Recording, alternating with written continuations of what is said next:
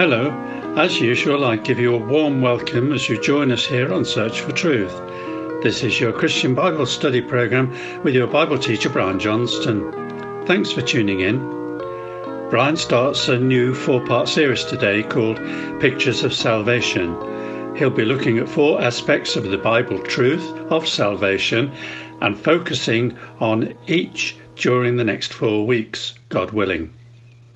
In today's talk, Brian will show from the Bible how we're all under the slavery of sin until we come to the Lord Jesus Christ to be released.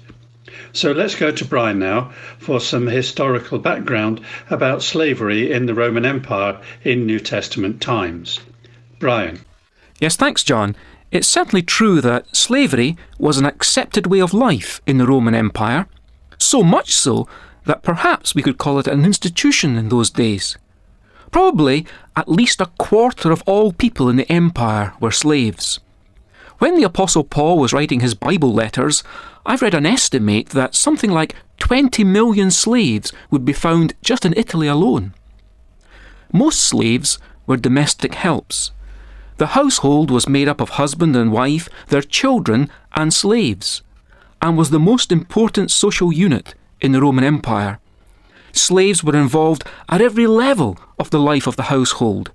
They took care of finances, prepared the food, dressed the householder and his family, nursed the family when they were sick, guarded the estate and the family, read poetry, reminded the master of people's names, provided background music at dinner, served as messengers and doorkeepers, and the women were sometimes concubines. What could be more natural then than for the Apostle Paul to relate the Christian message of salvation to this very common practice and way of life? At that time, people understood the idea of slavery only too well, and a slave would normally dream of obtaining his or her freedom. It's hardly surprising then that in presenting the Christian message 2,000 years ago, the Apostle Paul used the emotive imagery of freedom from slavery. One place where this picture of salvation is clearly used is found in Romans chapter 6, where Paul says, "Thanks be to God that though you used to be slaves to sin, you wholeheartedly obeyed the form of teaching to which you were entrusted. You have been set free from sin." We're all used to the appealing images that are used by advertisers in selling their product.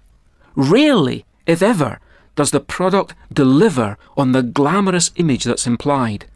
But with the Christian message, it's exactly the opposite. No single human idea or analogy can do it justice.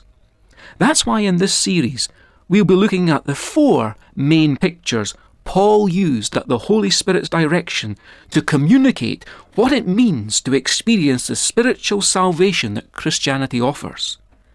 The picture of human slaves to sin being set free is just one of them, but it's an important one, and it's good if we have a bit more background so that we can appreciate it better. You see, back in the days of the Roman Empire, people became slaves for a number of reasons. Prisoners of war became slaves. Others were kidnapped and sold into slavery, sometimes as a result of piracy. Another source of slaves was purchase from over the boundaries of the empire. Roman soldiers involved in frontier wars and rebellions had many opportunities to buy prisoners of war as slaves at auctions. But people often became slaves simply because of poverty. Someone who couldn't pay his debts could be forced into slavery until the debt was paid for in service. When a person was no longer able to obtain food and shelter, that person might make a contract to become a slave. Similarly, if a baby wasn't able to be cared for, it could be made the property of a slave owner. Individuals who were part of the slave trade either collected abandoned babies for later sale themselves or bought them from others who found them. The children of slaves also became the possession of the master. Slavery could also be brought about by conviction in law as a punishment for a serious crime. In summary, it's been said slaves were either born or made. If we pursue the Bible's analogy with slavery as regards our spiritual condition, then we're made to realise that we are sinners by nature and by practice. We inherit a sinful nature from our parents that's traceable all the way back to the disobedience of the first man, Adam. We are all tainted by the original sin. This is our inborn tendency to choose to go our own way. As a result, we are all sinners by practice, and sin spoils our lives. For all have sinned and fall short of the glory of God, the Bible says. And as Jesus himself said in John chapter 8, everyone who sins is a slave to sin. This is a spiritual slavery that extends to everyone on the planet. Sin in our lives can show itself to be a harsh master, as when it leads to the destruction of health or the wreck of family life. The life of a Roman slave at times reflected this. While some slaves might have had a better life than that of poor people who were free, others were confined to the private prison attached to most Roman farms. There the slaves were made to work in chains as they cultivated the fields. The prison appears to have been usually underground and lit by narrow windows. The windows were too high from the ground to be touched by the hand. Slaves who had displeased their masters were punished by imprisonment there.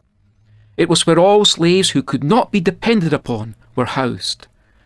It all reminds me of what Paul has to say in Galatians chapter 3 and verse 22. The scripture declares that the whole world is a prisoner of sin, so that what was promised, being given through faith in Jesus Christ, might be given to those who believe. But in Roman society, a slave could buy freedom, or someone else could pay a sum of money to obtain a slave's freedom. Freedom was sometimes given as a reward for loyalty. In one case, a woman was set free because she bore 4 sons who became the master's slaves.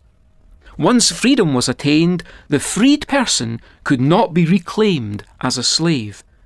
Sometimes a slave could actually be adopted by the master and inherit equally with the natural sons. This brings us to the good news of Christianity, that all of us who are spiritual slaves to sin can be made free through Jesus Christ. He is the one in whom we have redemption, Ephesians chapter 1 says. The word redemption means to redeem someone by paying the price for them. It means liberation by payment of a ransom. The story of redemption in the New Testament of the Bible can be told in 3 of its original words. The first means to buy in the slave market. The way it's applied in the Bible makes the wonderful story of Christianity very clear, that the Lord Jesus came to this earth as man so that he might buy us in the slave market of sin. The slave market of sin representing the degrading situation into which human disobedience had brought us. The second word for redemption is a word meaning to buy out of the slave market, and it emphasises that the Christian believer now belongs to the Lord Jesus Christ, since it was he who bought us at a price for himself. Do you not know, Paul asks the Corinthian Christians, that your body is a temple of the Holy Spirit, who is in you, whom you have received from God? You are not your own. You were bought at a price. Therefore, honour God with your body. The redeemed believer on the Lord Jesus is his possession forever, never again to be put up for sale. The idea of a price having been paid brings us to the third word for redemption, which means to liberate by payment of a ransom. All who repent and believe on Jesus Christ are set free from the guilt and penalty of their sins. This redemption, this forgiveness of sins, is through his blood. For the ransom price paid for sinners was the death of Jesus, the Son of God, when he was crucified outside Jerusalem 2,000 years ago in God's plan of salvation, his plan to liberate spiritually all who believe. Let's hear more about that tremendous plan from Ephesians chapter 1. God predestined us to be adopted as his sons through Jesus Christ, in accordance with his pleasure and will, to the praise of his glorious grace, which he has freely given us in the one he loves. In him we have redemption through his blood, the forgiveness of sins, in accordance with the riches of God's grace. Our last thought today concerns the fact that believers in the Lord Jesus, the one who has bought them out of the slave market of sin, now have an obligation to live for him. This is how Paul puts it in writing to his Christian friends in Rome. It's Romans chapter 6. You have been set free from sin and have become slaves to righteousness. But now that you have been set free from sin and have become slaves to God, the benefit you reap leads to holiness, and the result is eternal life. For the wages of sin is death, but the gift of God is eternal life in Christ Jesus our Lord. Today's hymn says, "Angels cannot sing it, this song of joy and freedom, for mortals only know it, the ransomed and the free. Slaves were they in bondage and deepest misery, but now they sing triumphant their song of liberty. 'Tis the song of the soul set free." Fairest of 10,000 is Jesus Christ my Saviour, the lily of the valley, the bright and morning star. He is all my glory, and in this heart of mine, forevermore I'm singing the song of love divine. 'Tis the song of the soul set free, and its melody is ringing. 'Tis the song of the soul set free, joy and peace to me is bringing. 'Tis the song of the soul set free, and my heart is ever singing. Hallelujah, hallelujah, hallelujah, the song of the soul set free. I hope you found today's study interesting and helpful in understanding why we need God's salvation. All our talks are available as a transcript book to help in further study, or if you missed a programme, you can catch up. Here are the details of how to get the transcript book of these talks. If you want to, you can get it yourself by downloading a copy from churchesofgod.info/media. You could then print your own copy from your computer. If you're not able to do that and need to request a hard copy book, just write in and ask for Pictures of Salvation.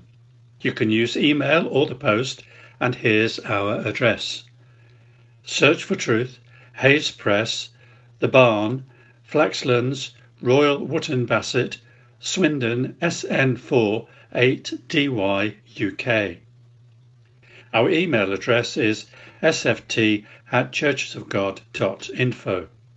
Now, you may be interested to know that if you go to the website I just mentioned at churchesofgod.info/media, you can listen again to many of these broadcasts off air by audio podcast or MP3 versions.